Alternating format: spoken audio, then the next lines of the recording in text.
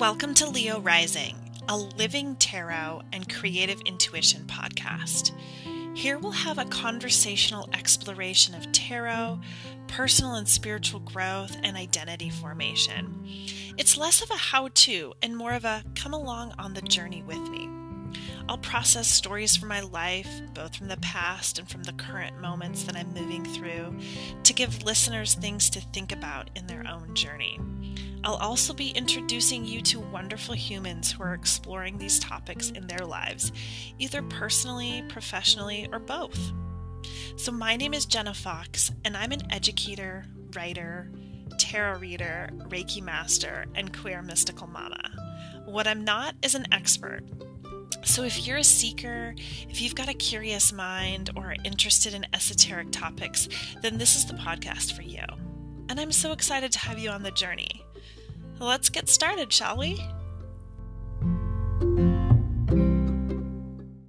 While I've been on break from the podcast, I've been thinking a lot about the format for how I do things and what I really love about recording and what I notice with other podcasts. And one of the things that I've been noticing is how most podcasts, really their focus is interviews with other people. And while I really, really love that aspect, one of the things that really fills me up is recording what most other podcasters have been calling solo episodes.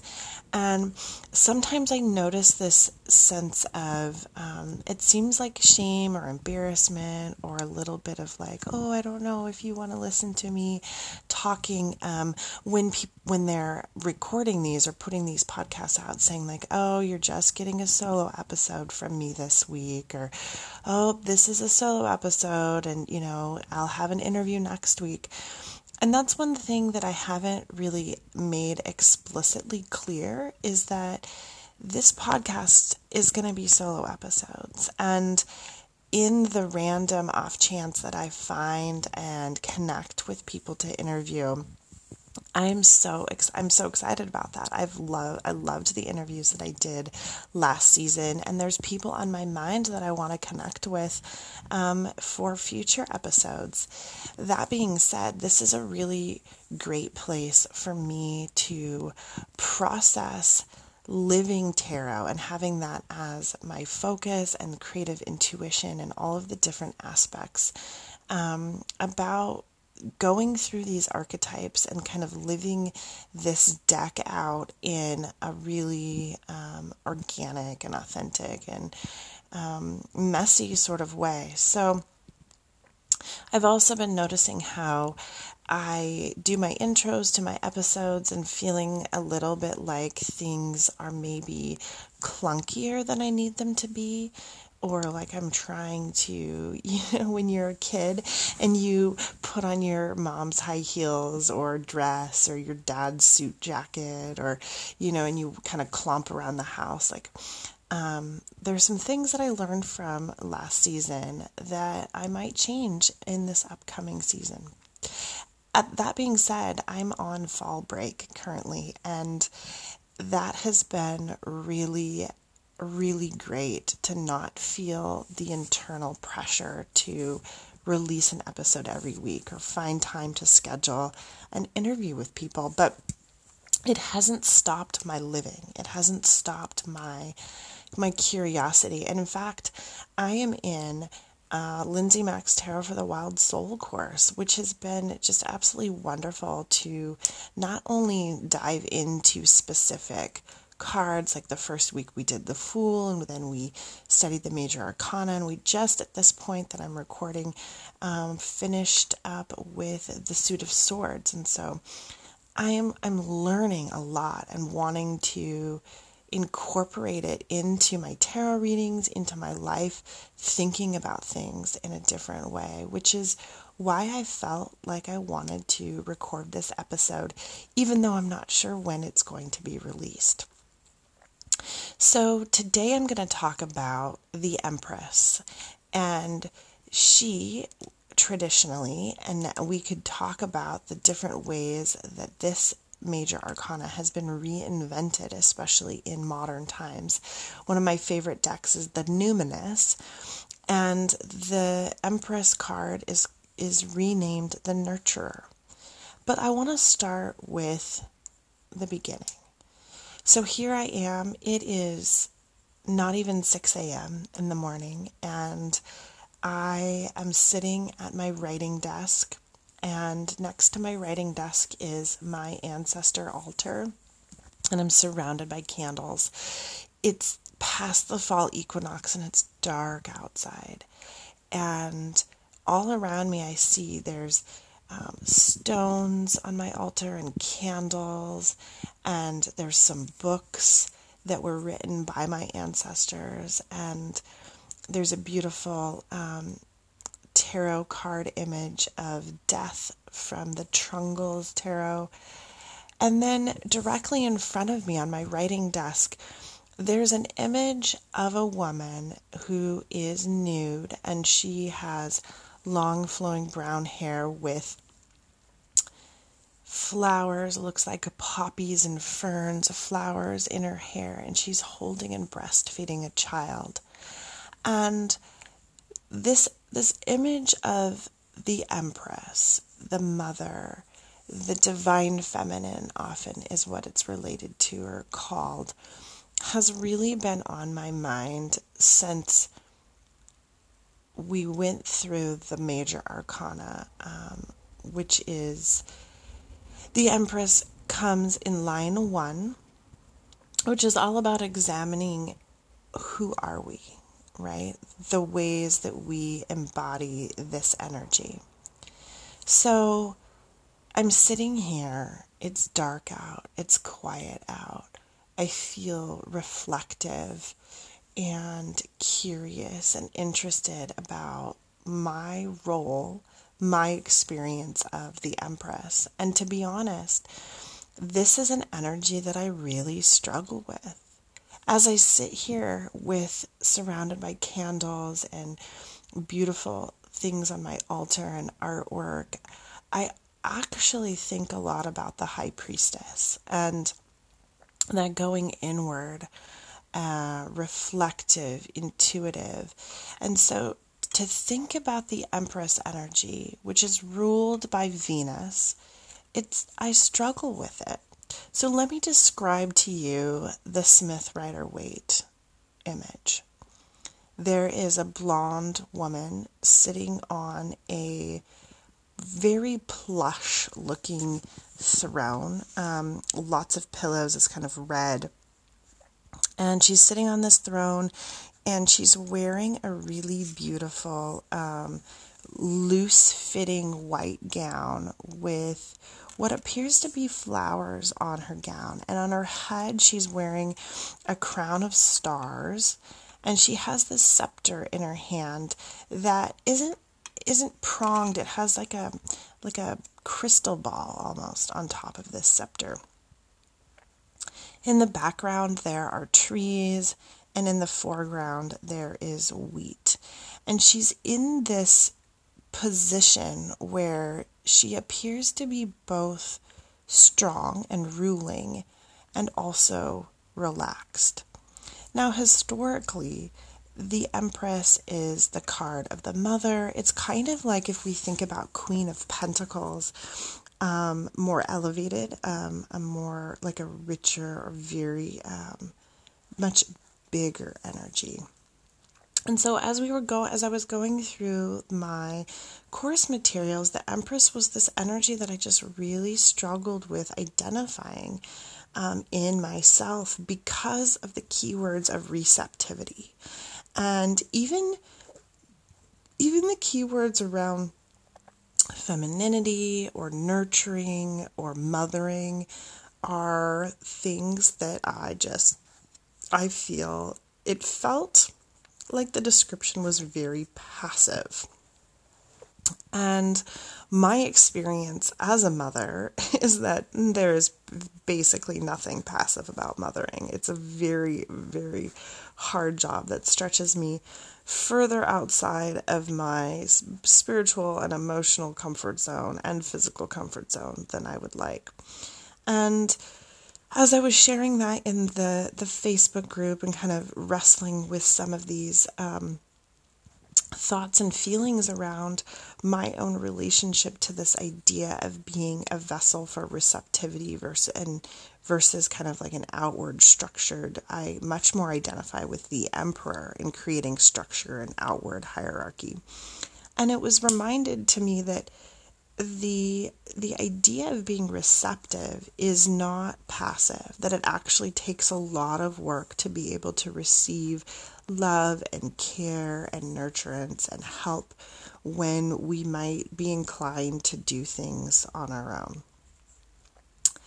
And kind of reframing it that way has been good for me to think about, okay, what are some of the things, even on the most basic level, that I feel like I work at receiving and then allow myself to receive? And to be honest, I can't come up with much because I am so skewed by this fear of and this tendency toward entitlement. So when I think about receiving, and even the name the Empress, I think about somebody who has expectations and somebody who feels entitled to certain things, which growing up in the environment that I was as an evangelical Christian, one of the things that I was taught, the values that I was taught, was that we're not entitled to anything. We shouldn't expect anything, which of course can be scarring in some ways, right? That you're not even entitled to the breath that you take and the life that you live. So of course, in dialogue, I shared that on the group as well. And somebody asked, are we entitled? Is it okay to be entitled to air you breathe and food and drink and shelter and love? And I started to kind of go down this rabbit trail of how much has capitalism and patriarchy and colonialism and all of these big systemic forces that have shaped my life without even realizing it, how much do I think and believe that I am not entitled to a roof over my head, or air to breathe, or love, or community, or free time, or the ability to sit down and relax, or have spiritual experiences. And I've just been really mulling that over around what if entitlement isn't inherently bad? And what if all people are entitled to experience this Empress energy in their own life in a very pure way, rather than a way that has been skewed by this culture? So, of course, one of the things that I experience when I am mulling over a tarot card or kind of thinking about some of these big, deep spiritual themes is it pops up in my life, right? And some of those synchronicities can be attributed to the fact that I'm simply looking for ways that this connects, asking myself, where do I receive? And who do I receive from? And when did I start to feel like receiving things was bad? And as a mother and as a woman, do I inherently feel like this Empress energy is about receiving? Or is it about having received so much that there's an overflow and an ability to nurture others? And so in order to nurture others, you have to have been nurtured or have like that reserve, that well inside. And so where does that come from? I've just been mulling that over. Well, one of the days that I was really diving into this and having that conversation online around the Empress energy, I went to work with one of my friends from church who is dying of cancer. And I've been working with this woman over the summertime because she was writing a book, and it's a fictionalized account of her time in Vietnam as an army nurse. And she had gotten a really great outline done, and she had written some words. And so this summer I spent time with her dictating to me her story, kind of going story by story, and me asking questions, and just typing up her responses in order to her hope. And my hope is that we publish this book, even though it will be after she dies. So she had 4 months to live when we started this project, and she's now, it's kind of week to week. And so when I showed up at her house to write, I had my laptop, and I was very kind of task focused and ready to get started and work in on one of our last story snippets that she hadn't, shared with me yet. And she wasn't doing well. She was in a lot of pain, and she was, laid on the couch by her hospice aides, and she just said, we can't do the story today. And I was like, no problem. Let me put my laptop away and let's just be together. Let's just experience this. And that's when she opened up to me, really sharing about the difficulty it is for her to receive. Which, of course, made me think, as she was, reclining on this couch, still very mentally with it, in body, she could not, function in the way that she would like. She had a bad fall and broken her tailbone, as well as, she has cancer ravaging her body. And as she sat there, kind of reclined there on the couch, I just kept thinking about how she really embodies the Empress energy as far as the nurturing goes, and even the strong personality who is both so caring and so loving for people. To watch her through this process, still care about the people at church and her wife and her siblings. She was one of 14 siblings, and the kids of the church, and all of these people really being still concerned about them, even though here she is dying of cancer. And very, it would be completely reasonable for her to only be caring about herself in this moment, to only be consumed by the pain. And so she shared with me about how hard it is to receive and to need somebody to help her to the bathroom and lift her up and put her in bed at night and roll her over so that she doesn't get sores. And so it was wonderful for me to see an example of the Empress energy in its complexity, right? In its strength and all of the work it takes to be receptive and need community and be part of something. She has worked for many, many years as a counselor, and before that she was a nurse. And so to have that background of somebody who cares so much about other people, to be in the helping service, to need help herself, it was really beautiful and poignant for me. And one of the things that I felt really blessed to get to experience was I just asked her if I could put my hands on her, and I gave her Reiki in her hips, because her hips really hurt, her hips and her legs. And as I gave her Reiki, I didn't call it Reiki. I just was like, can I put my hands on you? And later we've talked about Reiki, the Reiki energy, because one of the things that her book is focused on is energy healing.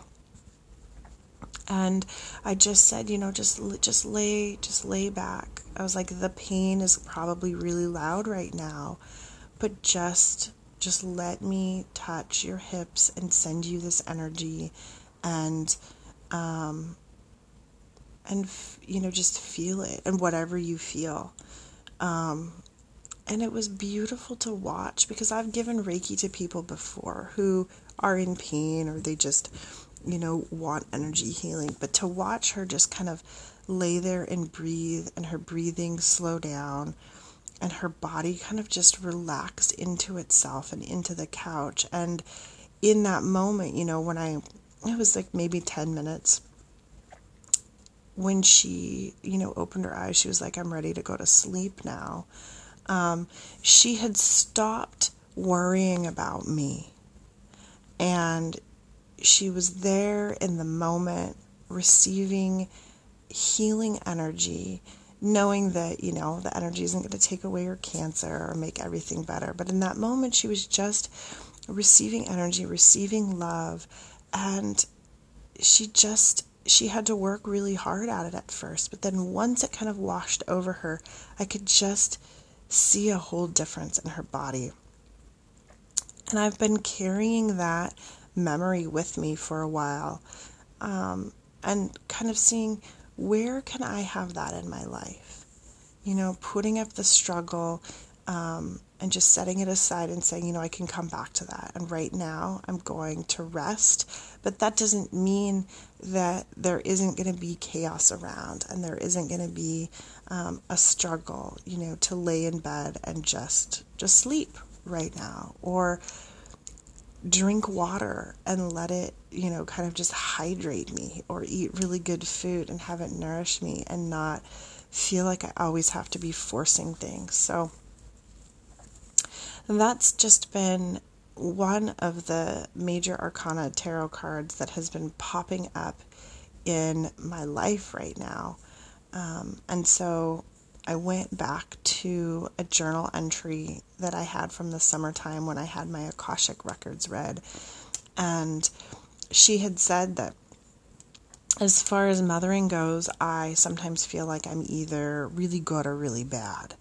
And to think about Mother Earth, and that is like this perfect example of Empress energy for me, is just the earth itself, and how it receives rain, and it's very much a fertile soil, and it cares for itself and the animals and the plants and the whole ecosystem that grows on it. And yet it isn't just calm and blissful.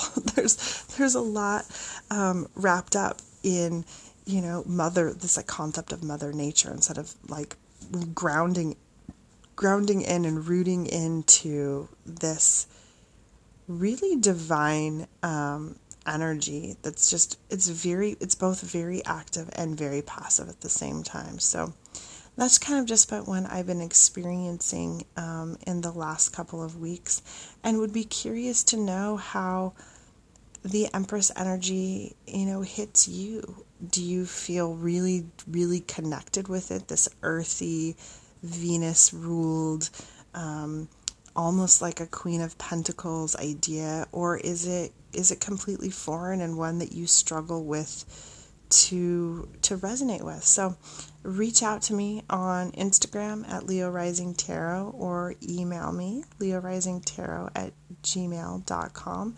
Would love to carry on this conversation in the future. I'll talk with you guys soon. Hey friends, thanks for listening to Leo Rising, a tarot and creative intuition podcast.